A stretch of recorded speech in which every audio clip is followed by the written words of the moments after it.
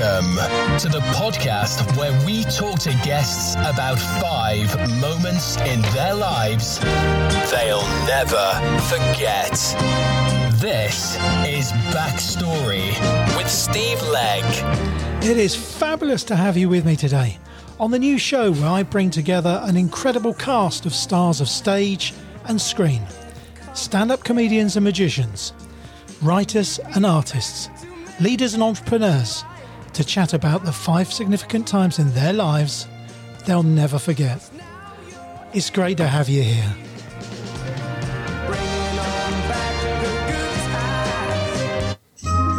This is Lieutenant Columbo, and you're listening to Steve Legg's Backstory Podcast. The most fun you can have without a cigar and a trench coat. All right, I think I bothered you enough today. I'll let you go ahead and listen.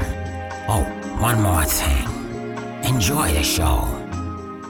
And it's a cracker today. On today's show, we welcome the celebrity, comedian, magician and actor, artist and author, the hilarious Mr. Joe Pasquale.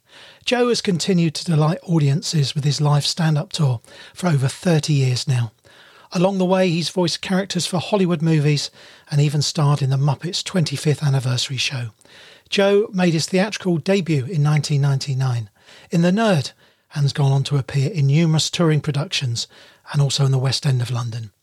Most recently, Joe starred in the lead role of Frank Spencer in the touring production of Some Mothers Do Have 'Em. Added to this, Joe was crowned King of the Jungle in ITV's I'm a Celebrity, Get Me Out of Here back in 2004. He's also hosted his own TV special, An Audience with Joe Pasquale, as well as the long-running TV series The Price is Right for ITV. Also, God, what a list, he's appeared in ITV's Dancing on Ice in 2013 and appeared in 5 Royal Variety performances and taken part in ITV1's The All-New Monty, Who Bears Wins for Stand Up to Cancer. Having qualified as a pilot and taken up boxing and running, Joe's also an artist and author and has written a second collection of horror stories, Dead Knobs and Doomsticks 2, Tales from the Lockdown. To be honest, I'm amazed he's found time to do this podcast. But here he is, Mr. Joe Pasquale. Hi, Steve. Hello, Joe. Oh, mate, you don't need me to say anything. You've done it all. Flippin' heck, how much stuff have you done? Oh, that was just a scratching the surface, mate. When I look back at it, I think, blimey, how have I got this far? It's amazing.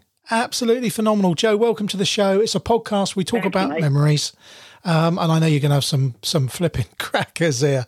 None of them will be cack. I know that because I've known you for many years and you're a top bloke. So, Joe, your first memory, please. Something ingrained in your memory you'll never forget. I think you'll find it was, I would say it was probably the Muppet Show, one of them then. I was doing one of the Royal Variety shows. I think it was that. I don't know, first or second one. And they had a Muppet Show segment on where they had a completely separate director to come in and sort it all out.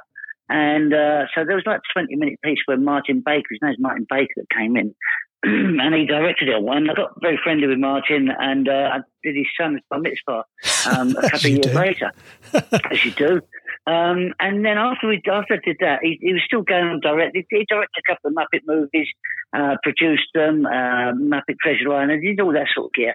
And one day he just phoned me up out of the blue and he said, it was in 2001. He said, Joe, what are you doing next weekend? So I said, I'm just rehearsing panto. So I said, do you think you'll get out of it for the weekend and get over here? So I said, where's over here? In Hollywood, in LA. So I said, well, I don't know, what's it for? And he said, we've got the 25th anniversary of the Muppet Show. And I've shown them your tapes and they think you're a human Muppet. So if you want to come over, it'd be great. Come to 10 minutes on your own, 10 minutes for Gonzo, we'd love to have you in the show. So I was working with Leslie Grantham at the time, who was directing the panto I was doing. And he was, I worked with Leslie on and off for years, so I knew the show inside out. We'd done it a couple of times before. And I said, look, come on next weekend off, Leslie. Well, what's it for? So I told him, yeah, just go. Don't tell anyone you're going. And as long as you're back on Monday, it'll be fine. So, yeah, I'll be back on Monday, I promise. So, of course, I get out and I said to Martin, I went out for the meal before the show started and everything that day before on the Friday night. And I said, who else is on the show? And he went, it's just a couple of locals. So I said, right, okay, fair enough then. And that was it. Didn't put no more to it. Didn't know who the locals were going to be. And then we was having dinner at this restaurant. His phone went and he went, okay, I've got to take this. Oh, yeah, blah, blah, blah. And he went, oh, no, okay, all right, but come here. And he wandered off and he came back and said, is everything right, Martin? He went, no, he said, one of the special guests has fallen out. So I said, who's that? And he went, Christian Slater. So I said, you're kidding? So he went, yeah, he can't make it now. I said, no, what? I said, I don't know, I just can't make it. So I said, what are you going to do? He said, don't worry, I've got a few friends up and call. So I'm thinking, like, Christian Slater's dropped out. Who's he going to get? And he wandered off, came back, and went, I've got one of my mates to do it. No, who have you got doing it? He went, John Voight. So I said, what? He went, John Voight. So he went, yeah, John Voight's going to come do it for me instead. So I said, you kidding? He went, no. So, of course, the next day was a day of rehearsal, and the show was on the Sunday night. I flew back on the Monday. So I'm rehearsing on the stage with my bits for Gonzo, and the other people on the show was going to be John Voight, Brooke Shields, and Paul Williams. Now, Paul Williams was the bloke that wrote a lot of the stuff for Carpenters, and he did loads of stuff for the Planet of the Apes movies. He played the Lawgiver in one of them. He just did loads of movies as well, one called Phantom of Paradise. He did a lot of horror stuff as well in those early days. So he was on the show, and he was doing the music for it. He was playing the piano. He wrote stuff like Rainbow Connection, Halfway Up the Stairs. And so I'm rehearsing and on the stage, and Martin came over and went, Joe, can I stop you for a minute? He said, yeah. He said, right. He went, yeah. He said, Brooke Shields has just turned up, and she's got another gig to do this afternoon. Would you mind if just let her rehearse? She's doing a bit of Miss Piggy. So I said, look, fine. I've got nowhere to go. I'm quite happy to let her do it. So she came on stage, did her stuff with Miss Piggy. I just sat in the audience, sat in the auditorium, watched her rehearse. Once she'd done an hour later, I got back on stage, carried on rehearsing with Gonzo. And then 10 minutes later, Paul Williams turns up. Martin came over. He went, Joe, I'm sorry, Paul Williams has just turned up and he's got something else to do this afternoon. Can we come on stage and rehearse? So, yeah, this is fine, Martin. Really, I'm just really happy to be here. So I watched Paul Williams rehearse with Kermit. And I sat in the auditorium again. And then I'll get back on the stage. I went, what happens if John Voight turns up there? He went, I'll make him wait. He said, yeah, of course he will. So, of course, I'm rehearsing. And then the door opens at the back of the theatre. It was done at a theatre. And the door opens, great. And John Voight is about 6'3", 6'4". This silhouette of a giant man standing in the doorway. The light was shining. It was in Saturday afternoon. And it was just blazing sunshine. And he had somebody with him. And, of course, it was John Voight. And Martin goes to meet him. And I said to John, I said to Martin, I said, do you want me to stop? So John Voight, he went, no, make him wait. You've waited long enough. And he says, have you met John Voight? So how have I met John Voight? I come from Essex. I don't see him down the kebab shop or down at B&Q, do I? He went, I'll introduce you to him. So, of course, John Voight comes up and he says, this is my mate Joe. John, this is Joe. Joe, this is John. Oh, hello, John. And, of course, he looks at me and looks at me. He went, does he talk like that all the time? I went, yeah, he's from Essex. He went, where's Essex? So trying to explain to John Voight where Essex is, you might as well forget that. Anyway, John Voight goes off to get changed. So I'll go and get my costume. I'll be back in a little while. He comes back. And he's dressed as a giant chicken, and he sits in the front row. I'm rehearsing with Gonzo. I've got John Voight in the front row dressed as a chicken. And then he stands up after about 10 minutes, and he puts his hand up and waves at me. And I go over, I said, John, are you all right?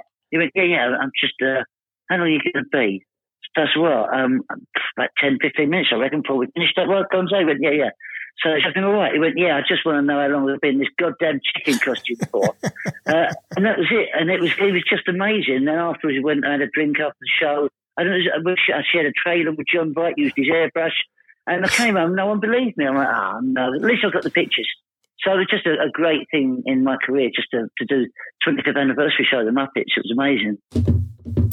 This is the Backstory Podcast with Steve Legg and friends. Yeah, Joe Pasquale, what a star. Now, and it's not speeded up if you're listening to this. And you think, God, that's fast. That's Joe speaks fast. Joe, give us another one. This is brilliant, mate. Okay, yeah. Okay, I did, those years done 5 Royal Variety shows. One of them must have been back 2005, I think. They had a segment from a show called the Blue Man Group from Hollywood. Now, this group of people, it's 3 blokes literally painted blue, and they're called Blue Man Group because that's what they are. And one of the segments, they said, will you do a bit with us? I said, yeah, what do you want me to do?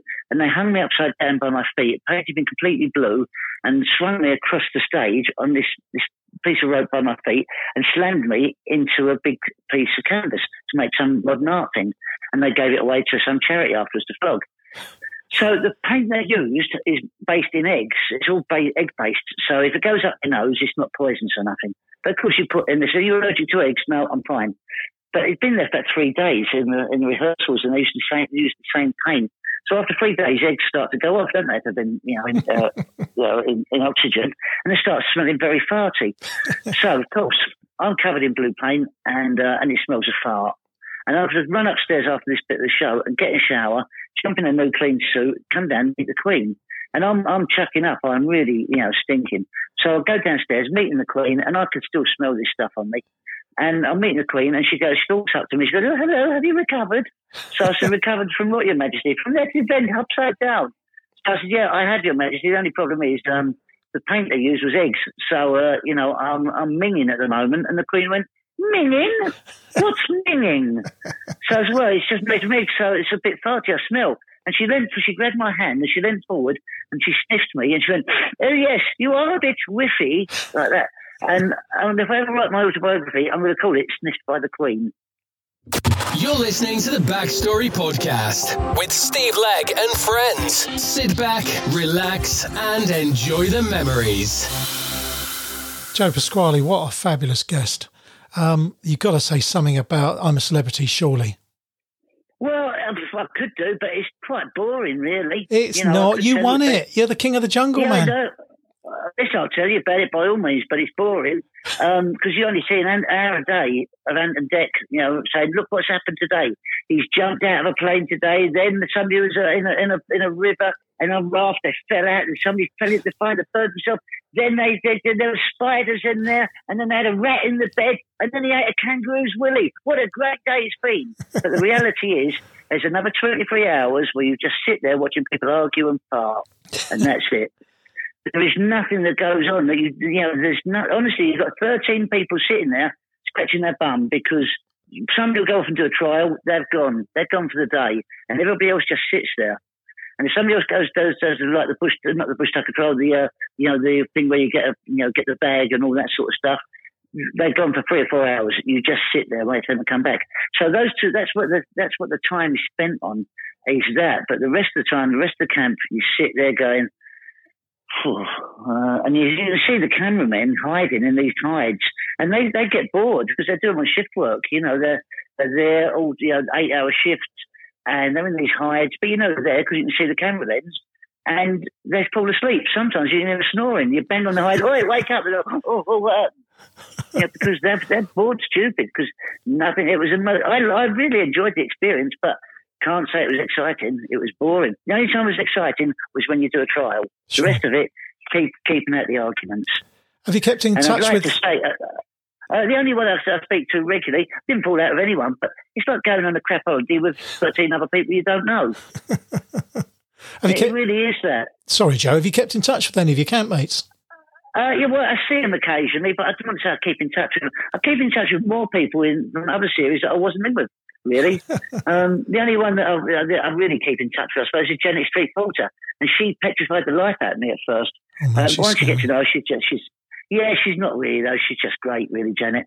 She's really nice. And we remember seeing you become good friends with Paul Burrell, didn't we? Well, no, you saw us in a camp with Paul Burrell, stuck in, for 3 weeks with someone that but the thing is, I'm not confrontational. I'm not argumentative. I'll get on with anybody who I'm with. It's not a case of, I don't have a huge ego. I'll get on with whatever needs to be done. This is the Backstory Podcast with Steve Legg and friends. Joe Pasquale, we've got a few more minutes with you. Have you got another good memory for us? Yes, I have. Yeah. Last year, I did my first cruise last year before this lockdown malarkey happened.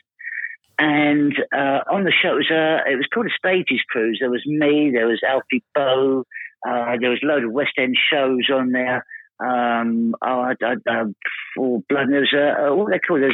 I've forgotten what they were called. There's all these operatic singers on, and the shows on all day long, from 9:30, 10 o'clock in the morning till 2 o'clock in the morning. There was just on every room there was some concert going on somewhere. And I was able to do 2 shows, I think, 2 or 3 shows on the cruise, and everybody was booked. Sheridan Smith was on it. That was it. And everybody was doing 2 or 3 nights on there in different rooms at different times. And after my first show, and I'd never met Alfie Boe before, and then after I did my first show, they did a Q&A in one of the other rooms the next day, where you just sat, there's like an audience with it, and people would ask you questions, you talk about your life and stories in the business. And Alfie watched my show, and I watched his show. He was brilliant. He does it, finishes with a Queen medley. So afterwards, I said, and so Alfie come to see me. He went, "Are you doing your Q&A tonight?" I said, "Yeah." And he said, "Can I watch it?" So I said, "Of course you can." And the room was completely sold out. It didn't look like they bought tickets, but you couldn't get anyone in there. It was completely packed. So he said, "I really want to see this. So why don't you get on the stage with me then? But you sit at the front with your back to the audience, but they don't see who it is for the whole show, the whole time, but don't say a word." And I said, "Then you can see it. You'll have the best seat in the house because you'll be on the stage with me, but right at the corner, facing me, and they won't see you."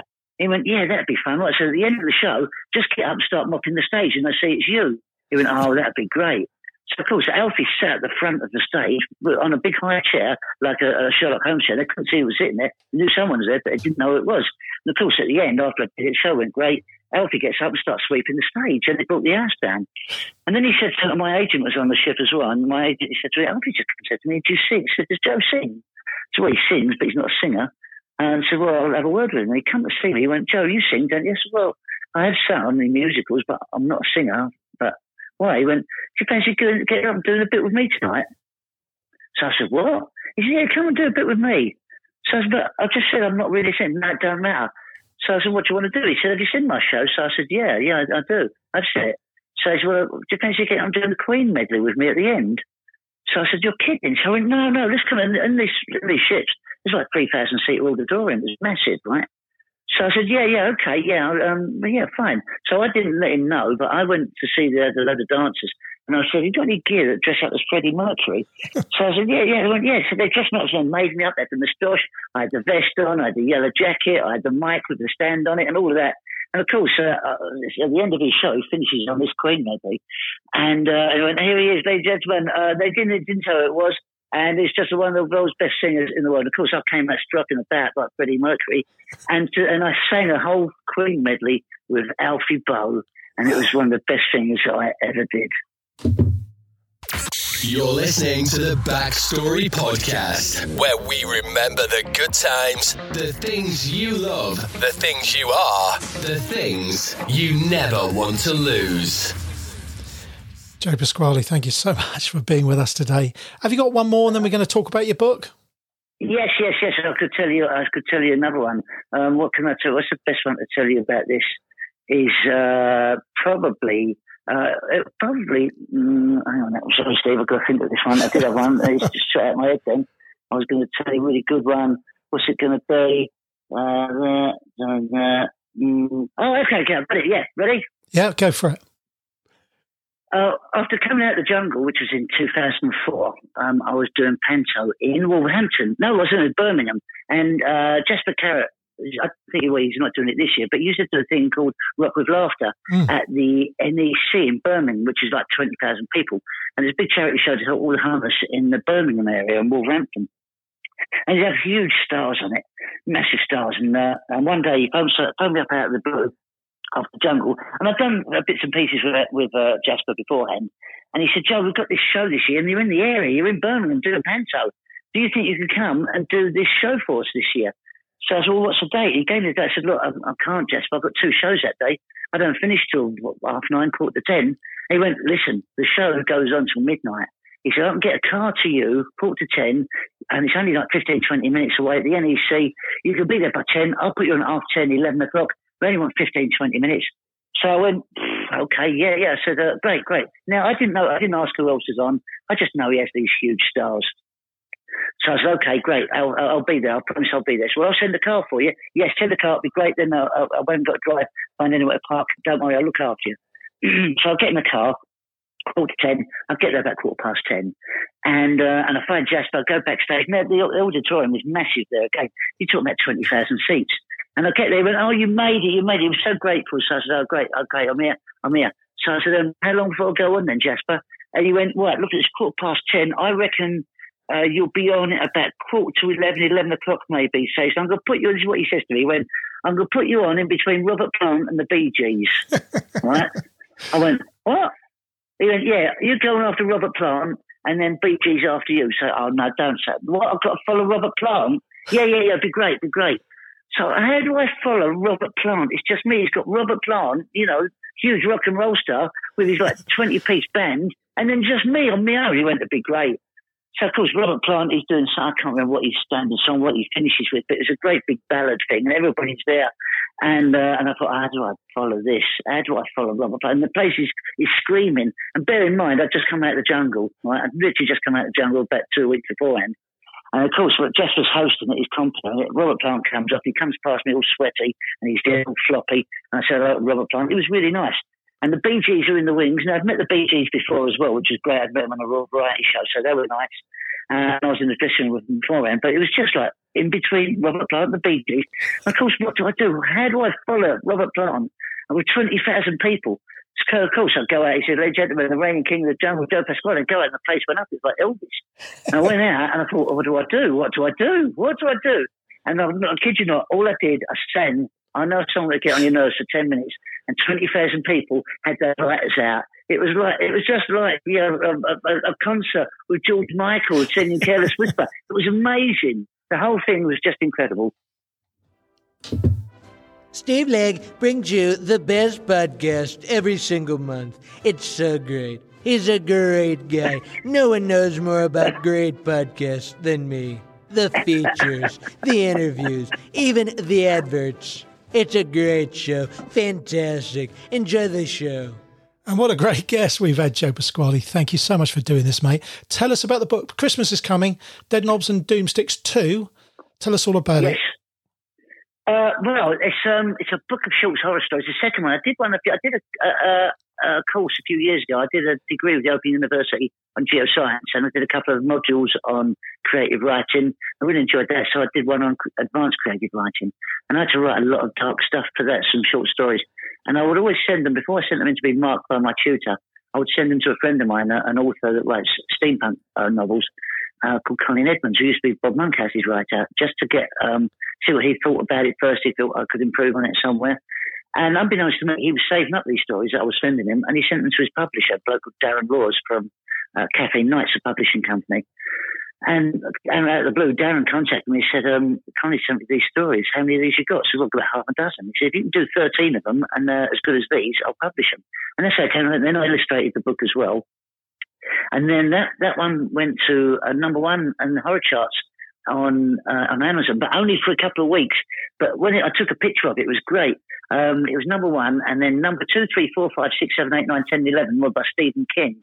And it was great. But, he's got like 400 books out, but I was just chuffed to be at number one for a couple of weeks. So over the past 9 months, Darren's been on to me for ages about, do you want to do a second book? I just hadn't had the time. Of course, the last 9 months, everybody's had the time, and I kept myself fit. I watched every Netflix thing going for about 3 weeks. I thought, I can't do this for much longer. So I started writing the short stories again, and I love it. It's a great way for using my imagination, because I love horror generally, and I like being scared. And sometimes when you read, and they are short horror stories, they're really short, no stories more than about 20, 25 minutes long. Because sometimes you read short stories, they're a week long still. That's not a short story to me. A short story is a short story. And sometimes when you read them as well, the author will say, well, I've left it open at the end because I want the reader to use their imagination, come up with the ending. I'm like, no, I don't want that. I paid 15 quid for this book. I want to know what happens in the end. Tell me what happens. So every story has a beginning, a middle, and an end, and they're not for kids at all. It's purely for adults. And people get constipated. Some people like to go to the loo and read a book. Well, this is the ideal book for that, because you can get through at least one short story, one sitting, and by the end of it, you won't be constipated at the end either. And there's a lot of the stories are about different things that have gone on in the lockdown.